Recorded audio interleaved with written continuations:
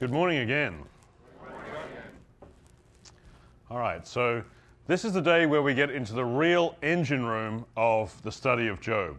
This is the maximum, the core of the text, where Job is debating with his three friends. And to remind ourselves of what the structure of the book looks like, at least between chapters 4 and 31, there are these blocks of speeches that go in rounds. It's very sequential. Everyone speaks in turn. Nobody speaks out of turn, at least until this point where Job finally breaks in and stops the whole procedure and brings it to a halt. This is what the structure looks like. And the first thing that I want to note, this is almost by way of an aside, is I don't know how you feel if you follow the reading plan that we generally feel our sort of default Robert Roberts reading plan, but I think that's a great plan for dealing with a lot of books of the Bible. I think it serves our understanding of the book of Job really quite poorly. And I think maybe that's why in our community Job still remains somewhat of an obscure text, because by reading sort of one chapter a day or whatever it is, it's just very difficult to maintain a big picture view of what is really going on in this discussion. And so you can often go through these central chapters from about chapter 4 all the way to chapter 31 and thinking, is anything different? Is anything changing? Are we just whizzing round and round in circles? Didn't I read this 10 days ago? Much about the same. What I would suggest to you, it is only a suggestion, is that if and when you read the book of Job, read at least what I would call one square at a time. In other words, read everything that Eliphaz says and Job replies. I mean, that's only 4 chapters, and it's never going to be more than about 4 chapters at the absolute maximum.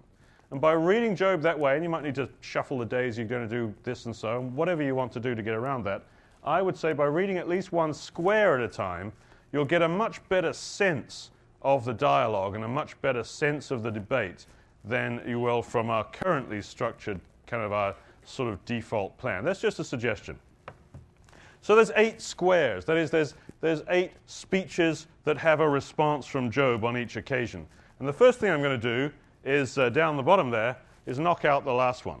Because in actual fact, looking at it as honestly as I can, Bildad never really gets to deliver his speech. If you look at chapter 25, it's all of a couple of sentences long. Bildad gets started and Job cuts him off and says, no, that's it, enough, enough. And then continues to give general speeches. So this one never really gets going, so we won't include it in our analysis. Not that if we did it, anything would change. So we now have these 7 squares. The first 2 rounds are completed, and it's really only Eliphaz who gets to deliver his third speech. And so the first question might come to mind is, well, why did Job break in here? I mean, at some level, he's just had enough, and it's going to mount up to be too much anyway. But there's maybe a couple of specific reasons why Job cuts in. First, as we saw yesterday, particularly here in chapter 18, I suggest, and I mean this with true gentleness as much as possible, Bildad is really a very vicious speaker. Bildad, you might remember in chapter 18, perhaps one of the most vicious chapters in all of the Bible, how he deliberately looks at what's happened to Job and then gives this supposed hypothesis of a wicked man and makes these one-to-one matches with Job's condition. So I think Job probably could find Bildad the hardest to listen to. And perhaps it's no surprise, therefore, that it's Bildad that he cuts off when he's finally decided the pressure is too much and he can't listen to any more of these ongoing accusations. That's one reason. Perhaps a second reason would be that by the time you get to that point, what you actually realize is Bildad, in this third speech, where Job cuts in, is repeating ground. Eliphaz has said, right at the beginning of the discussion, can a mortal be more righteous than God? Can a man be more pure than his maker? And Job has acknowledged this. Indeed, I know that this is true. How can a mortal be righteous before God? So we've done that. We're in agreement here. That's not going anywhere. It's not that I refuse to accept that I cannot be righteous before my God. That's not the source of these afflictions or anything else that's going on here.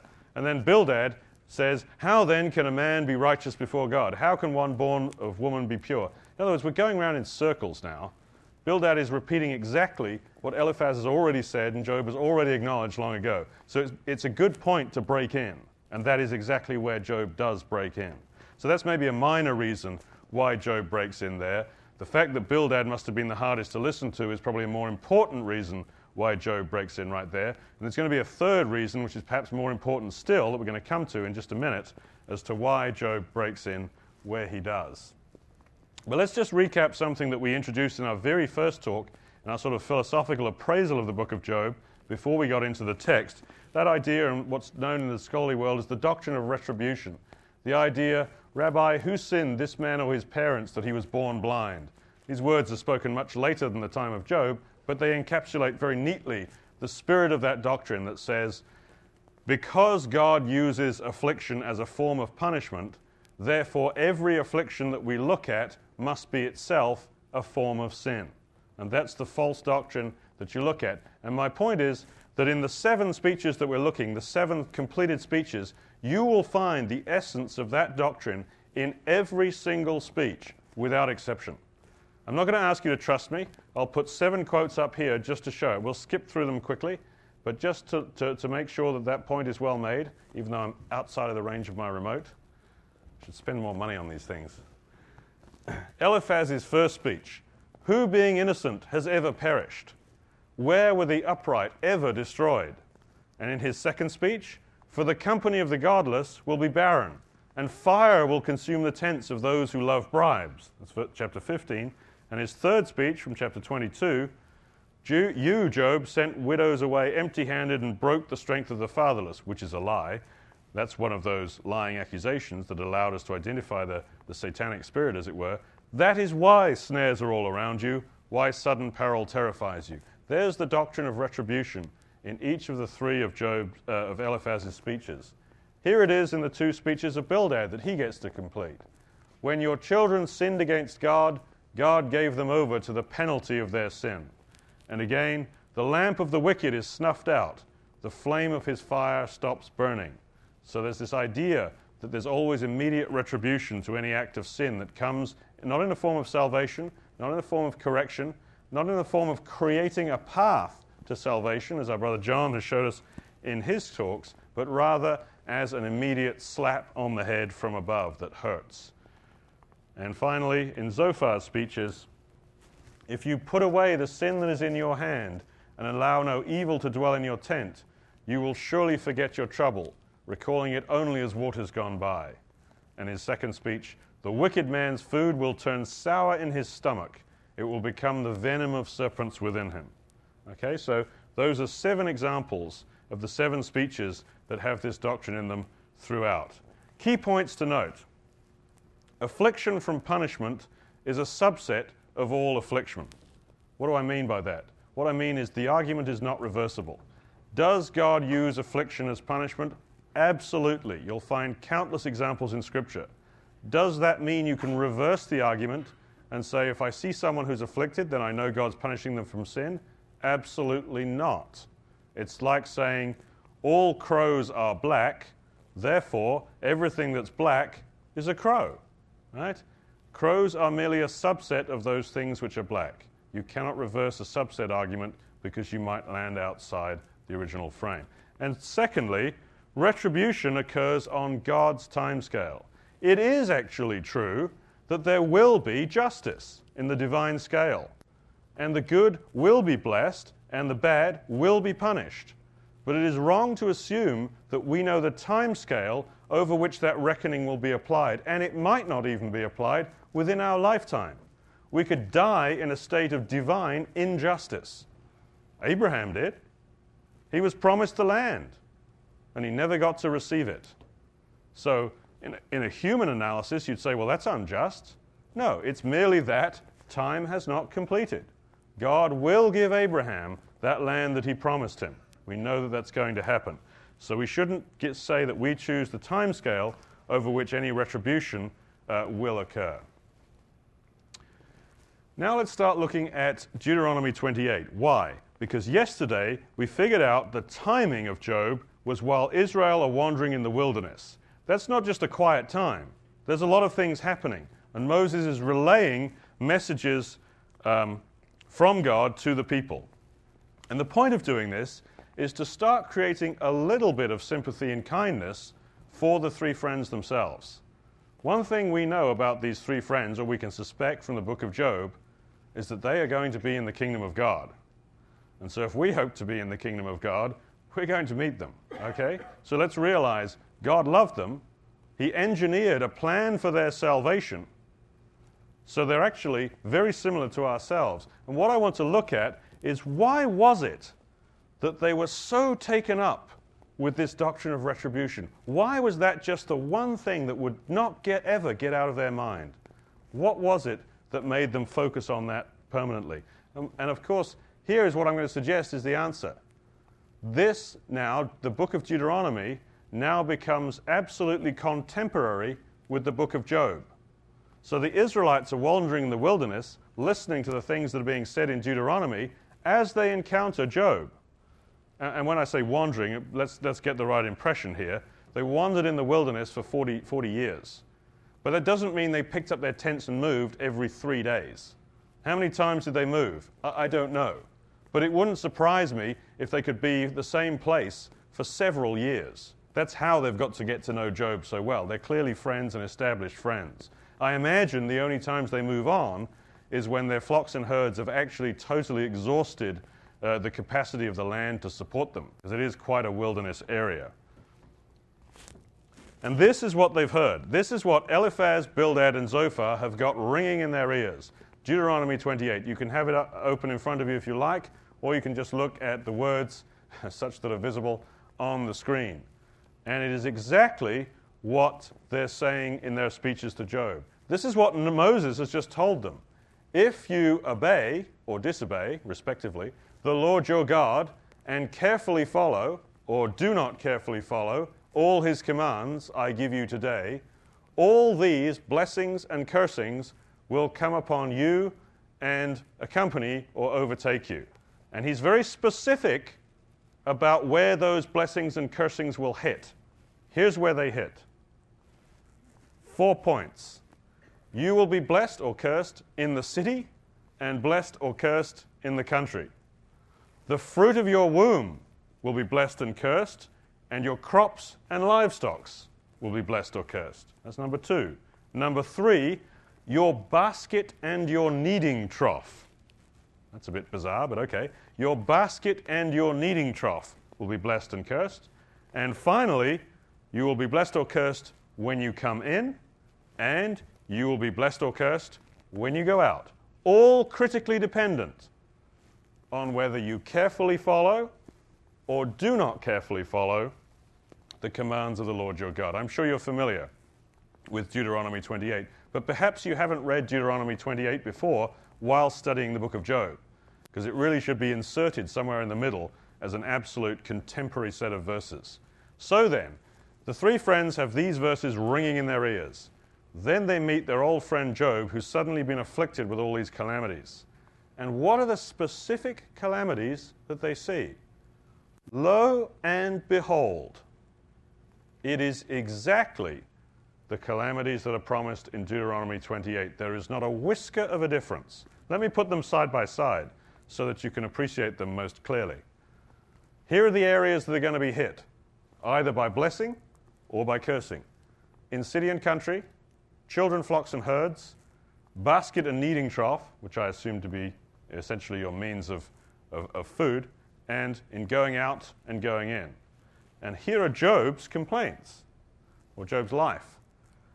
His flocks are destroyed out in the country, and his children are killed within the city. So there's city and country, both of them. There's flocks and children, both of them. Okay? He wastes away to skin and bone.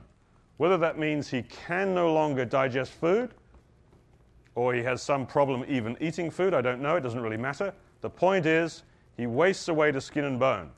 His ability to digest food and even sustain his own natural physical body as a part of that process is afflicted and specifically cursed. And finally, he explains very clearly, all of these latter points in chapter 19, that when he goes out into the marketplace, he is cursed and ridiculed and made into a song of fun. And yet when he even comes home, his breath is offensive to his wife, his kinsmen leave him, and he is loathsome to his brothers.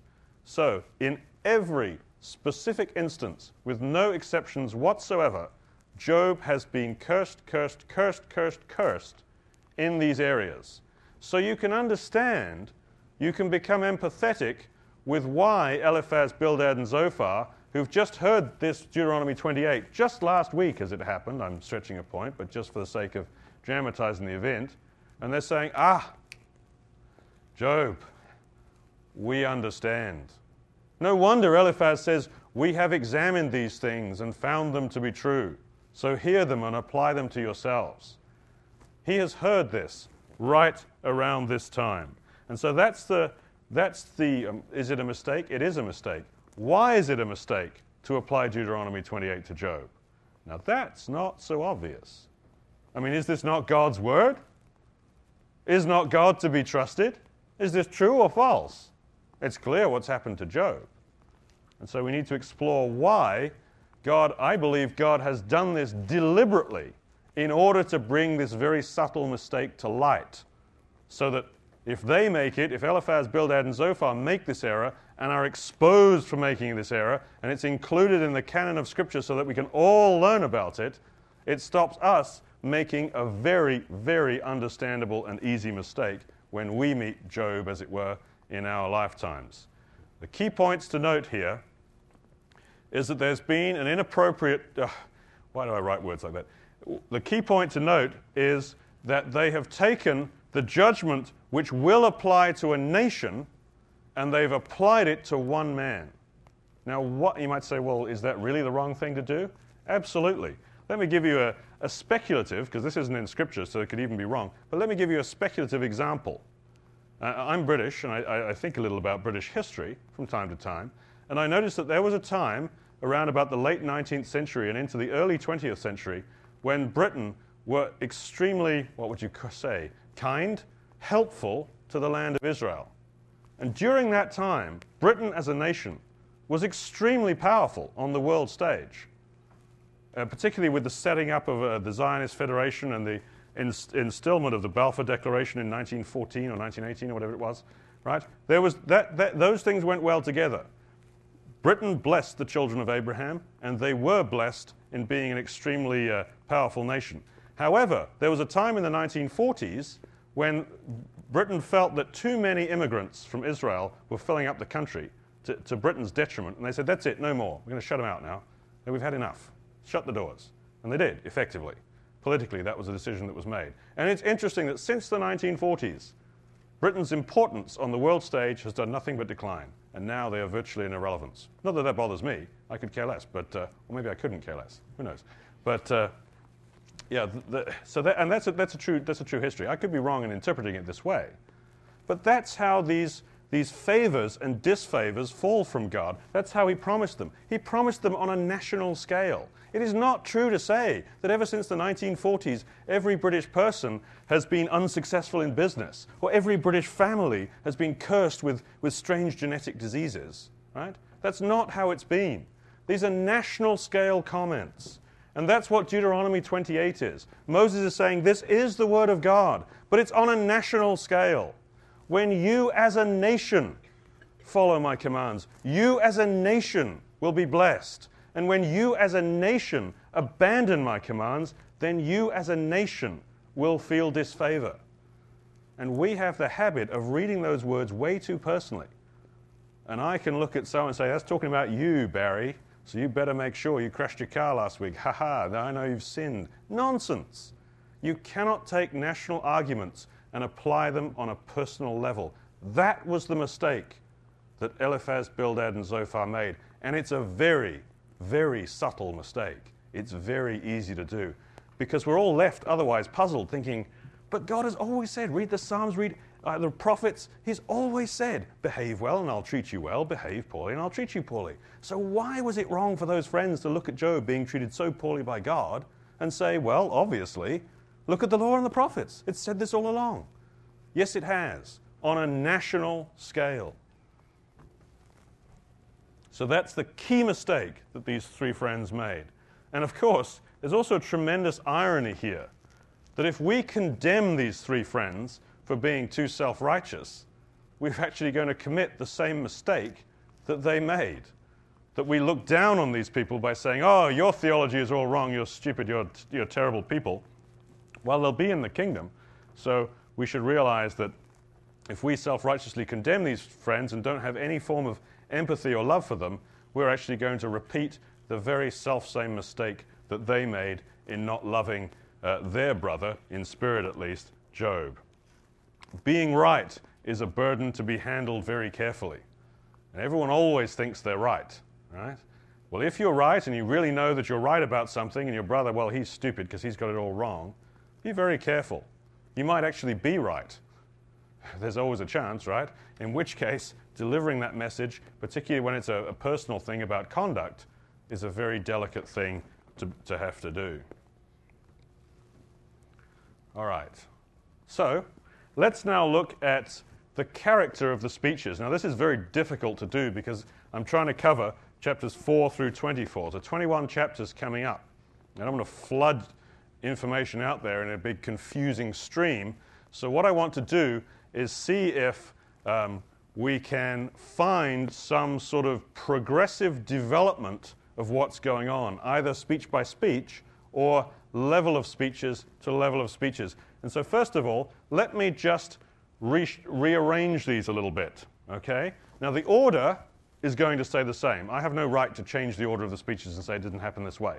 The order, as far as I know, has to stay exactly the same, but I'm just going to change the line breaks, okay? So instead of saying, let's consider this as round 1, where everyone speaks the first time, and this is round 2, and there's a spare speech on the end, let me just shuffle them, not shuffle, just reorder them, not reorder in fact, just change the breaks to that. They're all in exactly the same order. But I want to say that level 1 of the speeches is the first 2, Eliphaz and Bildad for the first time. Level 2 is Zophar for the first time with Eliphaz for the second time. And level 3 is a full trio. Why do I want to do that? Because that's where I see the breaks coming in the tone of the speeches, a very important fundamental parameter of the tone of each of these 3 levels. Let me show you what those tones are and then try and provide some evidence from the scriptures that that is indeed the case. In the first case, what I see Eliphaz and Bildad doing in chapters 4, 5, and 8 is they're making observations. They're making fairly innocent observations, okay? At the second level, however, by the time you get to these 3rd and 4th speeches, the comments made are interpretative. It is interpretative comments that are made. And finally, by the 3rd level, they are condemnations. Okay? Now, this is so important, I don't want to leave this in the abstract. So I want to try and think of some sort of example that I can give you, even if a facetious one, by which I can indicate what I mean in the differences of those 3 statements. So I might say something like, here's an observation. I could say to Brother Barry, Brother Barry, I see that you're wearing a white shirt again. That's an observation, okay? There's no interpretation placed upon the action itself. Or I could say, at level 2, I could make an interpretation about that observation. And I could say something like, Brother Barry, I am extremely disappointed to see that once again you are inappropriately wearing a white shirt. Okay? Notice, and that sounds cunningly like an observation, doesn't it? Because who could deny it was white, right? And ironically, I'm wearing a white one too, and that's true of these guys too. They're throwing things at Job. They should be throwing it themselves. But notice that's an interpretation. It's not just I see a white shirt, but I have assumed it to be inappropriate to do so, and I've commented on that. And finally, there's a condemnatory statement, which is something of the order of, Brother Barry, there's a real problem between us, I'm afraid, because once more I notice you're inappropriately wearing a white shirt, and so I'm going to have to ask you to leave. And you go out and sort out the problem, and when you've done sorting it out, maybe we can talk again. That's a condemnatory statement. It creates a divide. It even tries to impose some sort of sentence. And so those are the 3 very different philosophies that we see going on in the book of Job. And what I'd like to suggest to you is that that is what you see in this order. 2 observational speeches, 2 interpretative speeches, and then 3 condemnatory speeches. If that is true, and I'll provide the evidence, that would give us another reason to why Job interrupts right here. He's been condemned by all 3 of them.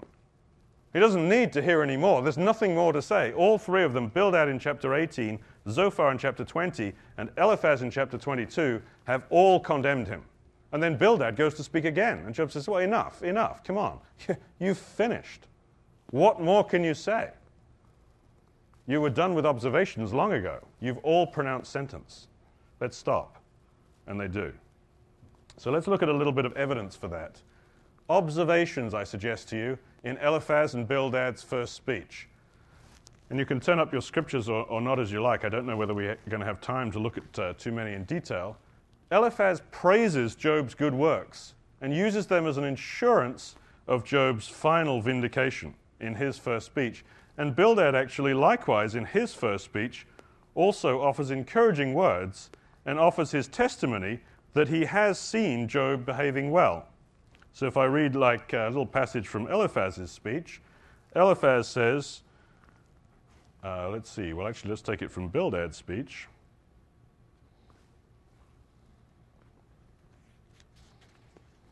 Bildad says, surely God does not reject a blameless man or strengthen the hands of evildoers. That's not the observation I was looking for. Maybe I'll take it from, here we are, from Eliphaz. Think how you have instructed many, how you have strengthened feeble hands. Your words have supported those who stumbled. You have strengthened faltering knees. So he just makes some observations about, he says, Job, I know you. I see what you've been doing. These are good works. And so with the implication being, this is a puzzling situation you find yourself in.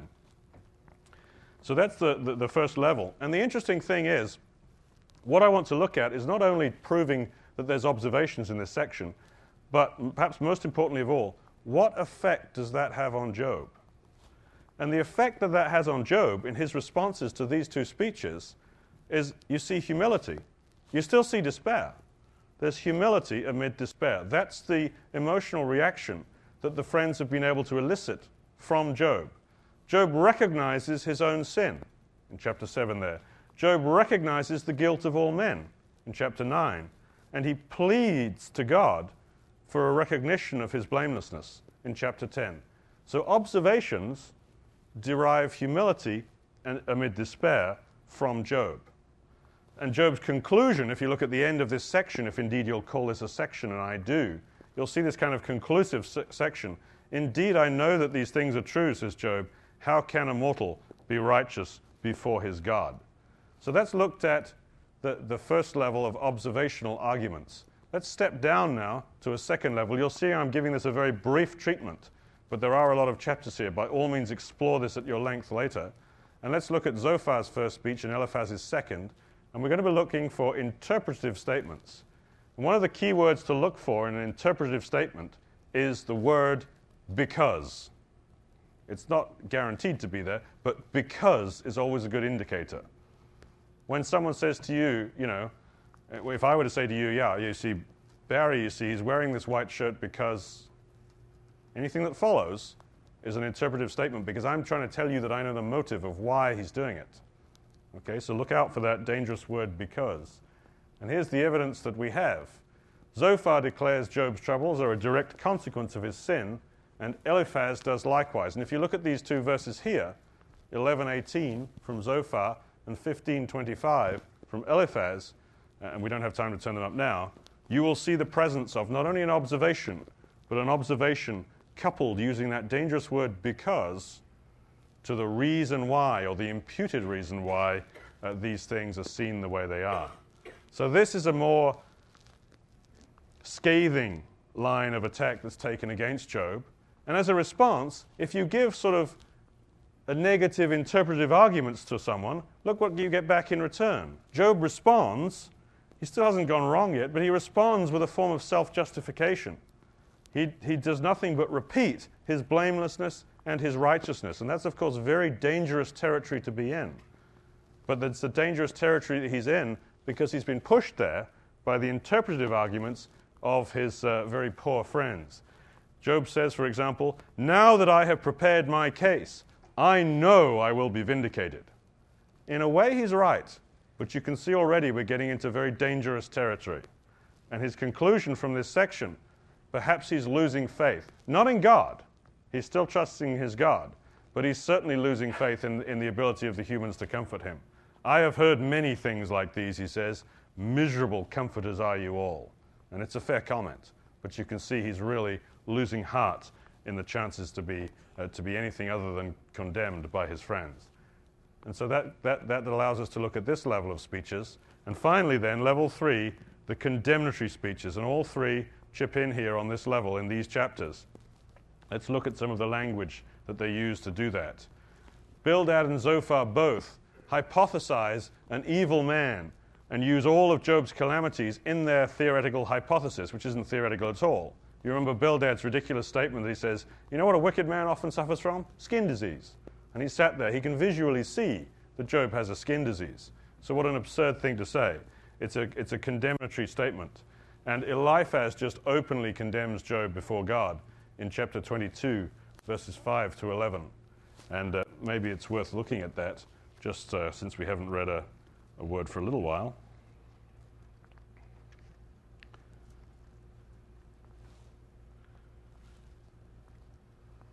Job chapter 22, and if you just pick out some phrases from verses 5 to 11. Is not your wickedness great? Are not your sins endless? And then he lists a list of specific complaints, which are all lies and contradictions to his comments in chapter 4. And he rounds it up by, in verse 10 there, that is why snares are all around you, why sudden peril terrifies you, why it is so dark you cannot see, and why a flood of waters cover you. So he has pronounced a verdict of condemnation upon Job, and the others do the same. But look at the response that it gets from Job. If Job is condemned, he is provoked not only to justify himself, but also, unfortunately, to condemn his friends in return, maybe in human terms with more justification, but that is what happens when he is condemned that way. He even kind of, again, starts to accuse God a little bit. Job says, if indeed you would exalt yourselves above me and use my humiliation against me, then know that God has wronged me and drawn his net around me. Dangerous words to say that God has wronged him. And at the end of that same chapter, he comments to his friends, let's see, in chapter 21, verse 27, he says, I know full well what you are thinking, the schemes by which you would wrong me. Have you never questioned those who travel? Have you paid no regard to their accounts? This type of man, he says in verse 32, is carried to the grave. Watch is kept over his tomb. The soil in the valley is sweet to him, and men follow after him. So how can you console me with your nonsense? Nothing is left of your answers but falsehood. And so he openly condemns them as liars before them. So condemnation incites condemnation. And I suppose the reason that we're doing all of this is because we need to examine ourselves, particularly with the dialogue that we have with our brothers and sisters. In general terms, do we make innocent observations? Or are the observations that we make always loaded with those interpretative statements? There you are in that inappropriate white shirt again. That sort of thing. Is that the kind of thing that we do? We need to think about our interecclesial dialogue and think how to rinse off all of the condemnatory and even interpretative statements and stick to making observations that are helpful in learning to live together as a family who love each other. And Job perhaps is even having his faith in God shaken when he says these words, as surely as God lives, who has denied me justice, I will not deny my integrity. I will maintain my righteousness and never let go of it. My conscience will not reproach me as long as I live. Do you notice how well this matches one of the points that Brother John Launchbury has been addressing in his classes? Do we change us or do we change God? Notice even Job has made that error. He is essentially saying, look, I don't know what's happened in the relationship between me and God. Clearly something is badly wrong, but I know I'm fine. I know I'm okay. God's gone a bit kind of wacky right now, and when he sorts himself out, we'll be okay again. That's what these words say. God has denied me justice, but I will not deny my integrity. Look at the personal pronouns. I will maintain my righteousness and never let go of it. My conscience will not reproach me as long as I live. He's saying, this much I know about. I'm okay. And so, by implication, It's God who needs to change. And when God changes, we'll be okay. And that's perhaps quite an error. And so those are the levels that we've looked at in this address so far. Observations cause Job to humbly despair. Interpretive statements cause Job to self-justify. Condemnatory statement cause Job to condemn himself, and indeed he interrupts shortly thereafter. And that's probably a pattern that's not so very different for you and for me in the ecclesias and in the families, both spiritual and natural, in which we live. When we're aware of how these things cause the responses that they cause, we realize that perhaps if someone is caused to be condemnatory, they may well have been provoked to it by a condemnatory approach in the first place. So it's worth knowing about these natural interrelations, and I think we're taught them by this main sort of engine room dialogue of what it's like for a righteous man to struggle with his opponent, particularly in tough times, whether it's a natural wilderness, as it was, or whether it's a spiritual wilderness, as in that case it also was. And that introduces us in the last few minutes to the enigma of Elihu. Because after those speeches are concluded and Job finishes up, in comes this unusual man. But let's just see that we understand how the speech is finished. Because Job goes on to give two very long speeches after he cuts off Bildad. And it's worth seeing how that speech finishes to understand exactly who Elihu was and why it was absolutely essential that God raised him up to speak. Here's how it finishes. Job is speaking. I sign now my defense. Let the Almighty answer me.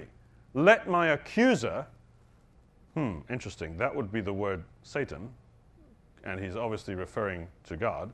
Let my accuser put his indictment in writing. Okay? This is not the word Satan in Hebrew, by the way. I'm saying it is akin to that same theme. Okay? What is that? In modern language, we would use this strange word here, the subpoena. Job has subpoenaed God. He said, I have a case, I have a complaint. I require that you come down here and answer this case because I believe that I am suffering inappropriately and unjustly, and justice has been denied me. Realize then how essential is Elihu. Why? This is the one thing I want to make a strange point. God now cannot answer. Now, if you ever say God cannot, you know you've made a mistake. So I put cannot in quotes.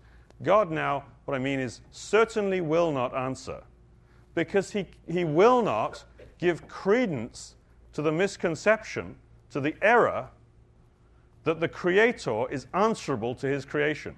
Job has subpoenaed him. He signed and sealed the envelope. He sent it up to heaven and said, God, I want you here Thursday morning, 10 o'clock. Don't be late and wear a tie.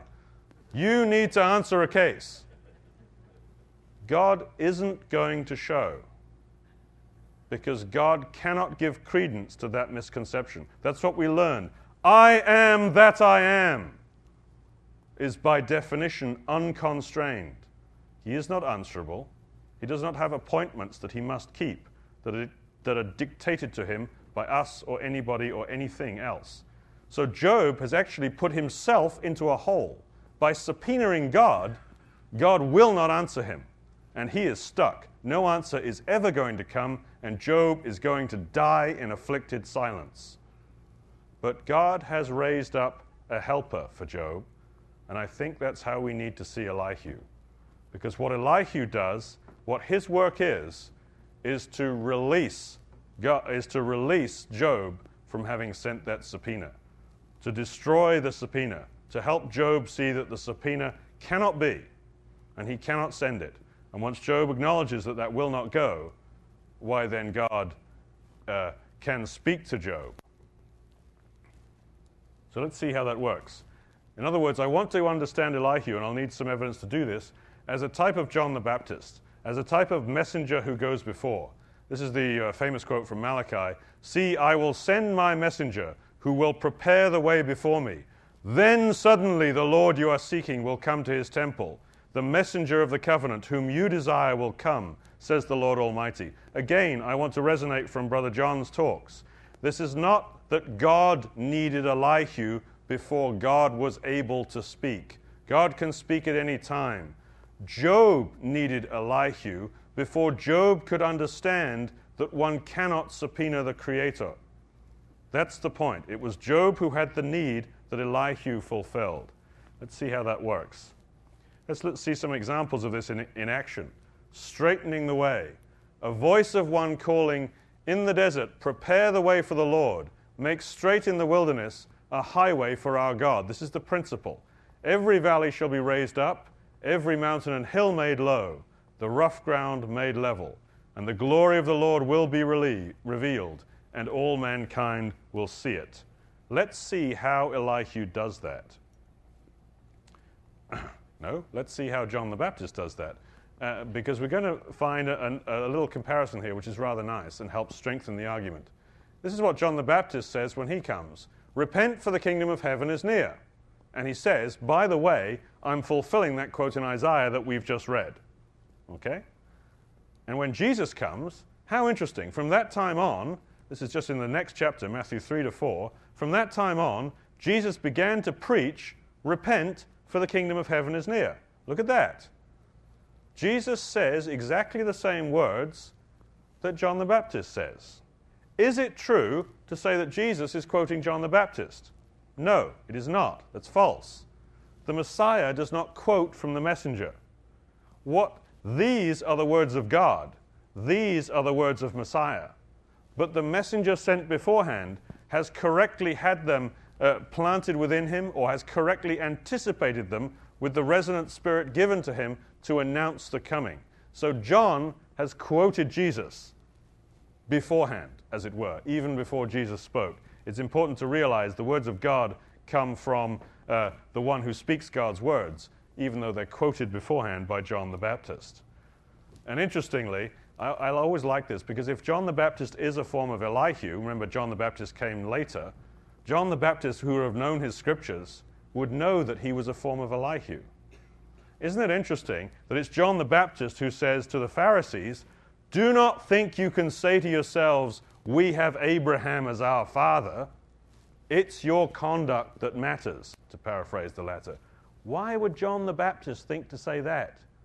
Unless he saw the parallel with the book of those who really could say, we have Abraham as our father, and yet we're condemning the wrong man. Just as the Pharisees of John the Baptist's day would say, we have Abraham as our father, no good thing comes out of Nazareth. Okay? And I think that's why John the Baptist is mindful of that particular thing. So, here we go. And this is now Elihu speaking. These are Job's words. We're going to see how Elihu works to release Job from his self-trapping subpoena that he's sent. By correcting Job, then he allows Job to hear the words of God that will be spoken. Job's error was God does not listen or respond. That's what his final complaint was. And as Elihu starts speaking, a storm is building up, physically, literally. So it's quite a dramatic event. They're probably set outside if it's the ash heap, whether it's the rubbish heap or the remains of his children's home. Either way, they're outdoors, and a storm is building. They can hear the thunder pounding in the background. It's a very dramatic scene. Oh, that I had someone to hear me. Job is saying God doesn't listen. Elihu has to straighten the way. God does listen. Why, Job, do you complain to God that he answers none of man's words? God does speak, now one way, now another, though man may not perceive it. He's made that wonderful correction. It's not God that needs to change. God doesn't need to learn how to speak. We need to learn how to listen. Change us, not God. That's the message that Elihu does in delivering the preparation of the way. A second example, Job is justified before God. That's how Job sees it. I will never deny my integrity. I'm okay. God needs to change. Elihu straightens the way. No, it is God that is justified before Job. Elihu became very angry with Job for justifying himself rather than God. Interesting. Elihu picks up the same emotions God does. We can see he's resonant with the Father in this respect. It is unthinkable that God would do wrong, says Elihu, that the Almighty would pervert the justice that Job claims he has been denied. And finally, and this is our final slide, as the storm is building up heavier and heavier, Elihu, just as John the Baptist, manages to duplicate ahead of time some of the words of Almighty God himself. Not that God ends up quoting Elihu, you understand. God speaks his words.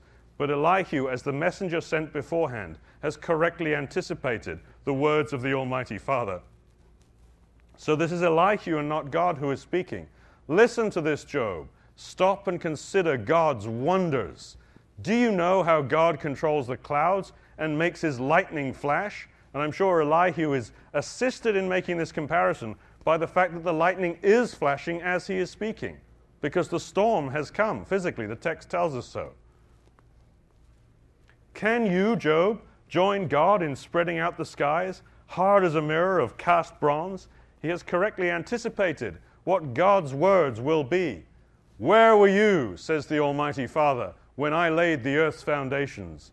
Can you raise your voice to the clouds and cover yourself with a flood of water? Do you send the lightning bolts on their way? That is what God will say, anticipated by the messenger sent beforehand. And now the subpoena is crushed. Now God has been justified before Job, and Job has been released from the hole that he dug himself in, and he is now able to hear the words of the Almighty Father that he will speak to him. And as the thunder rumbles and the lightning flashes and cracks, it is out of this mounting storm that we finally come to perhaps one of the highlights of all Scripture, when God himself speaks.